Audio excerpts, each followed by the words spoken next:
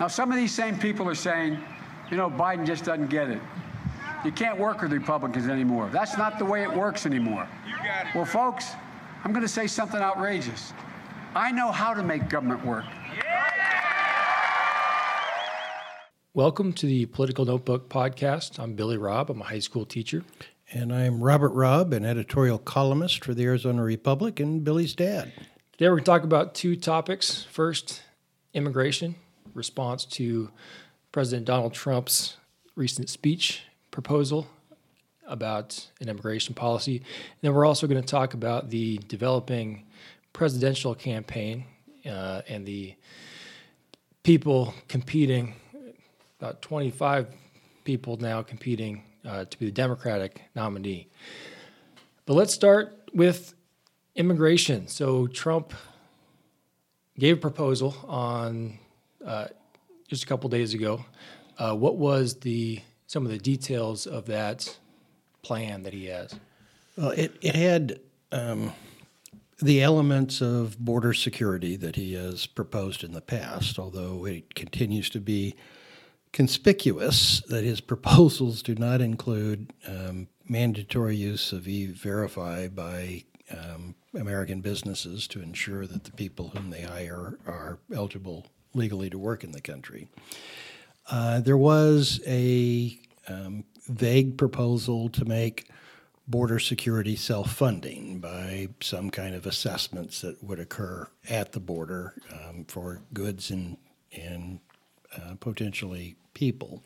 But the main thrust of the speech was to say, we're going to maintain the same level of legal immigration, but we're going to shift the emphasis to be more based upon skills and the ability to contribute to the high-wage economy and less on family unification. Most of legal immigration in the United States today is to unite families.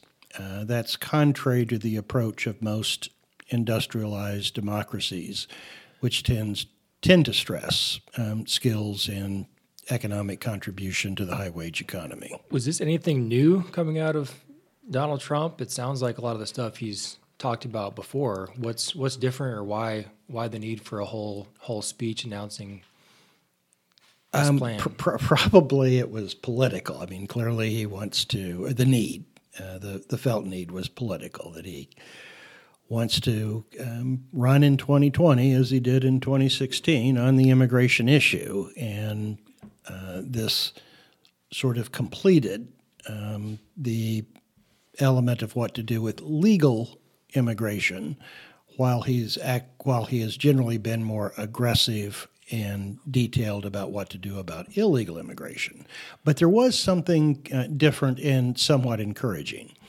In the past, he has suggested that he would like to see a reduction in overall legal immigration.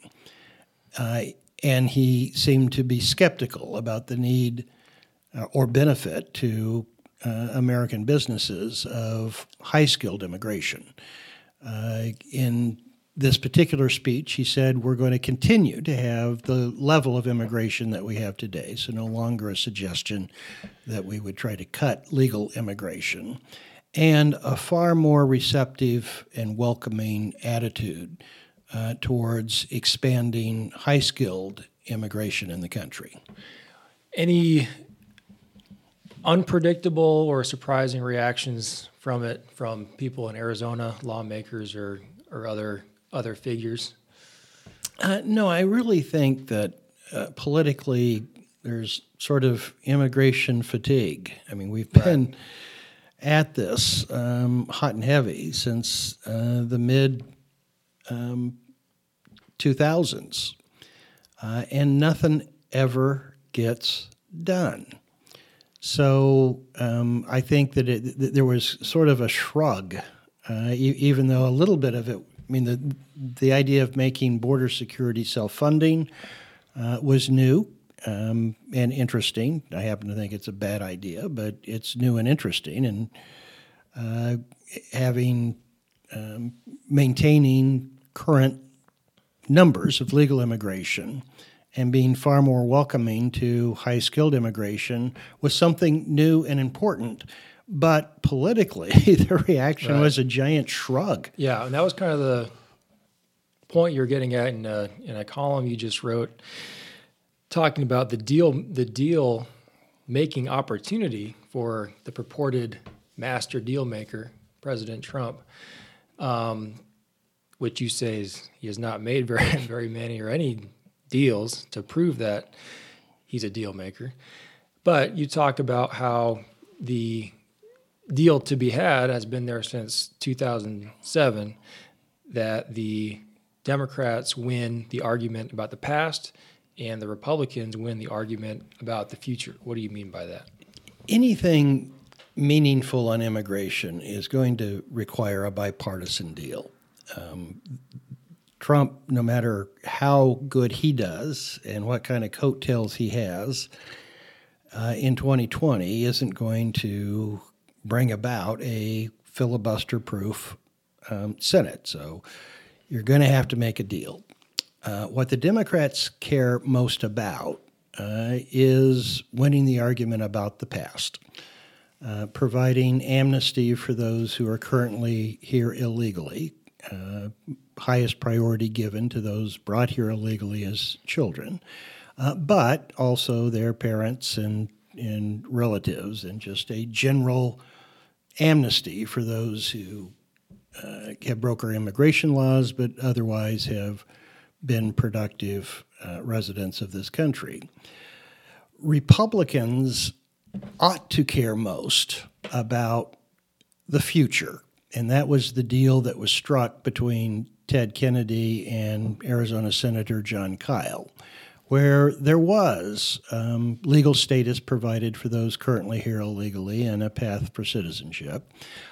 But Kyl got Kennedy to agree to what Kyl thought was important for border security, and he is and was a border security hawk.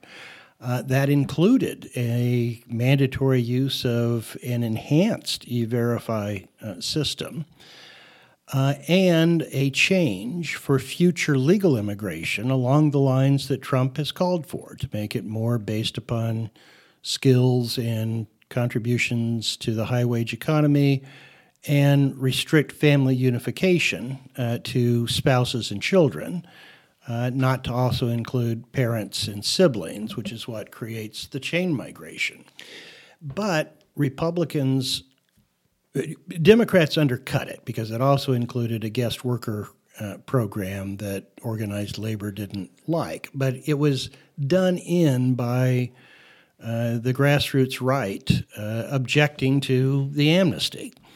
And unfortunately, so far, Republicans have not been willing to concede the argument about the past to win the argument about the future, which means we have the stalemate that we've had since that point in time. And so it seems like, and I think this is the point of your piece, is that it takes a really strong leader and a deal maker to bring all those people together, hammer out the negotiations between both sides, and to thread that needle where it can actually be passed.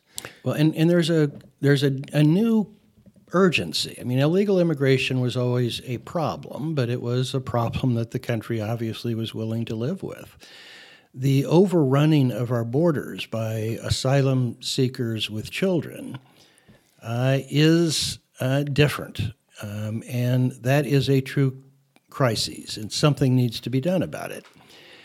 But getting anything done about it requires a small-scale deal with the same basic bargain, that Democrats get something where they win the argument about the past in exchange for doing what Republicans think would reduce the flood of asylum seekers with children showing up at our borders and overwhelming our resources. Probably it would involve doing the things that Republicans want to do to move asylum applications to the Central American countries that are producing the flood.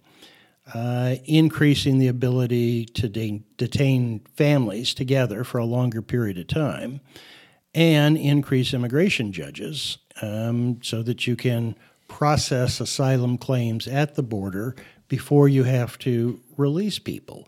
But in order to get that, and my guess is that you got to give up something on the amnesty side, and the logical top priority is to combine what Republicans want to curtail the flood of asylum seekers with legal status for dreamers, those brought to the country illegally as children. So I would say the chance of Trump putting aside his hostility issues and brokering that deal is about 0%.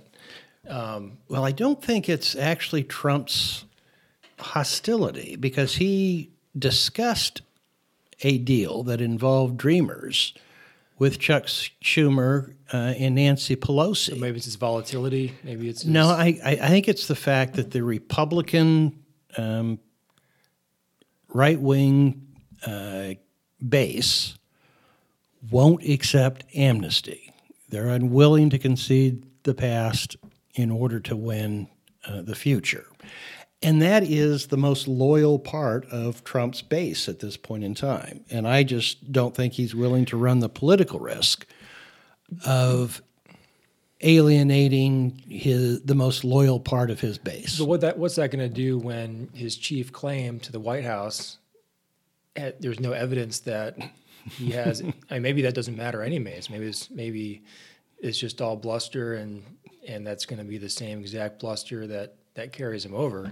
Well, I don't think he can run in 2020 as the universe's greatest deal maker. If during his 4 years in office he didn't succeed in bringing about any deals, either domestically or internationally. But I don't know that it will be that big of a factor in the 2020 election. Immigration?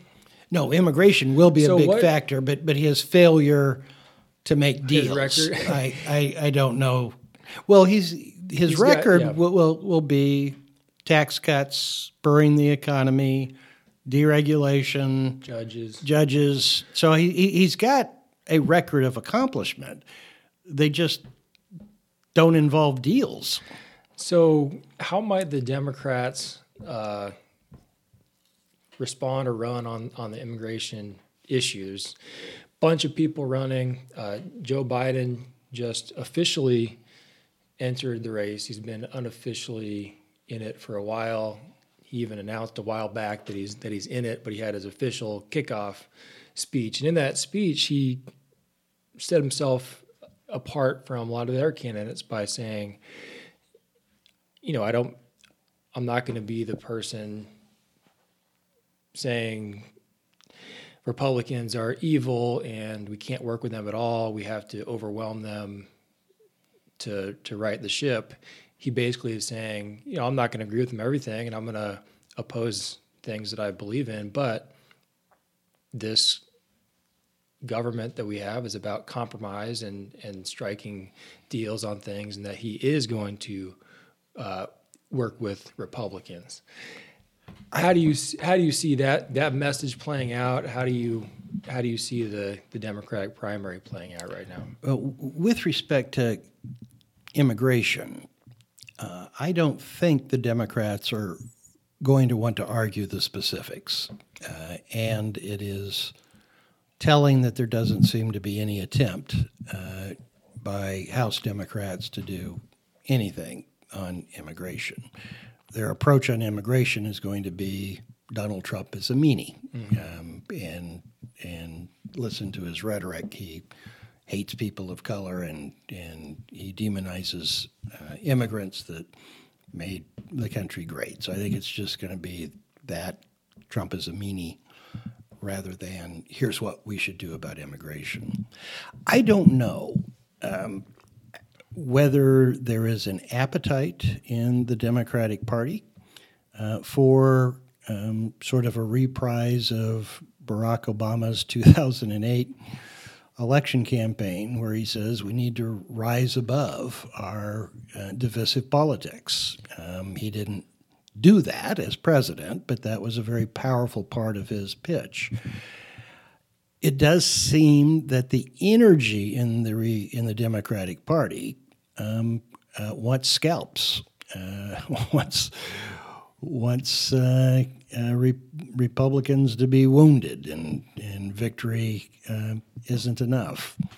Now, I think the country is hungry for that pitch, and it may be that Biden is figuring that he can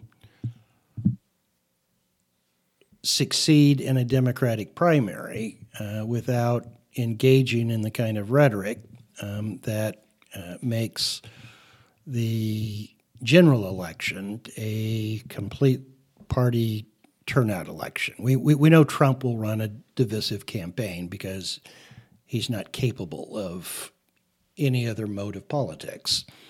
And a less divisive approach, I think, would have a broad appeal. I just don't know whether there's an appetite for it in the Democratic Party right now. Most of the commentary I'm seeing is almost reflecting and correcting the perception that, this woke, progressive, angry wing of the party is as powerful as it's been perceived to be, evident by one thing, just the poll numbers of Joe Biden over everyone else, and sort of, I think the recorrecting of a lot of the pundits are now saying, well, maybe that wing of the party isn't that strong after all. Maybe most of the electorate is actually looking for more pragmatism, going back to just civility, and even if Barack Obama maybe in his politics wasn't as bipartisan, and his tone and his decency certainly was a stark contrast with what we're seeing now in the White House. But you still see that wing is strong, and who do you think maybe has a chance to compete with Biden moving forward? We won't know until the votes are counted. I tend to discount Biden's strong position in the polls as mostly reflective of name ID and association with the Obama administration, which is still regarded very favorably by Democratic voters. I think that the behavior of politicians is perhaps the most reliable indicator of where the public is. These are people who are finely attuned to where the political zeitgeist is and where it is headed. And except for Biden, they are all rushing to the left and trying to be the most woke, progressive candidate possible. Although I don't know that she will be the nominee, and I think she has badly hurt herself with the mishandling of the Indian heritage issue. I do believe that Elizabeth Warren represents the heart and soul of where the Democratic Party currently is, and that is in favor of a huge expansion in the regulatory state, in addition to the expansion in the welfare state that people like Bernie Sanders has championed. But I do believe that the ideas that she has developed, and she's been the most fruitful policy advocate in the Democratic primary, represents where the heart and soul of the party is. And it will be interesting to see the extent to which Biden tries to differentiate himself from the other candidates, not only on tone and approach, but also on policy. Is he going to support Medicare for all? Is he going to support free college tuition? Is he going to support Elizabeth Warren's proposal to completely change the nature of large American corporations, to make them basically social organizations as much as economic organizations, and turn a significant part of control over to workers? Will he support the wealth tax that some have advocated? I mean, various candidates have come up with various different ways to try to get more money out of more affluent Americans, even though the only way to pay for what they're proposing is with a European-style value-added tax. Yeah, I'm interested in just seeing the different lanes that people fall into and try to distinguish themselves. I think maybe Biden's success will cause some people to maybe see that they don't have to run so far to the left. What most interesting to me has been looking at some of Cory Booker's statements the last couple of weeks, because he kind of distanced himself a little bit from Medicare for all. He defended his charter school support in the past. So he was kind of trying to strike a more pragmatic approach, but then he came out with by far the strongest gun control policy. So not a consistent, more centrist candidate, but on certain issues, it seems like he's trying to be that, and maybe there's a combination there. Well, he certainly was as mayor. I think the Cory Booker who was mayor would have an excellent chance to be our next president. I don't know that the Cory Booker who is a senator and a presidential candidate does, because he's trying to play a lot of it both ways. Mm-hmm. He's both for Medicare for all, but also for more pragmatic incremental improvements to Obamacare. Well, I'm not sure this will be very much a campaign that sort of defines where the modern Democratic Party is, and it is going to be a contest for ideas. Mm-hmm. And I don't think trying to play both sides against the middle is ultimately going to be what prevails. I think that there's going to be a choice. Yeah. Either Biden is a continuation of the more centrist Democratic approach, or the chosen woke progressive. And it's been interesting as a teacher in the aftermath of all these teacher movements across the states, seeing how the different Democrats are pandering to that crowd, promising to increase their salaries by this much. Bernie Sanders just came out with a huge proposal and a call for a moratorium on charter schools and a ban of for-profit charter schools. So I'm hoping that at least one of those people, Beto O'Rourke has in the past been personally connected to charter schools, and Cory Booker has defended it. I hope he keeps defending it just for the debate there, about education. So it's not just all the Democrats supporting a nationalization of the system. Cory Booker is the only one that's saying, look, maybe the federal government shouldn't dictate what localities do. It could be a way for Booker to make this a civil rights issue within the Democratic Party. That would be an extremely high-risk strategy for him. But it might be the sort of thing that did distinguish him from the crowd in a way that would attract to him the minority vote that's going to be so important in Democratic primaries. Well, we'll end that conversation there. We'll hold off on talking about the Arizona legislative session because we have no idea when it's going to end. Maybe it may not end. Maybe it'll end soon. But thanks everyone for listening to the Political Notebook podcast. You can subscribe and listen to us on SoundCloud, iTunes, Overcast, Stitcher, or wherever you listen to podcasts.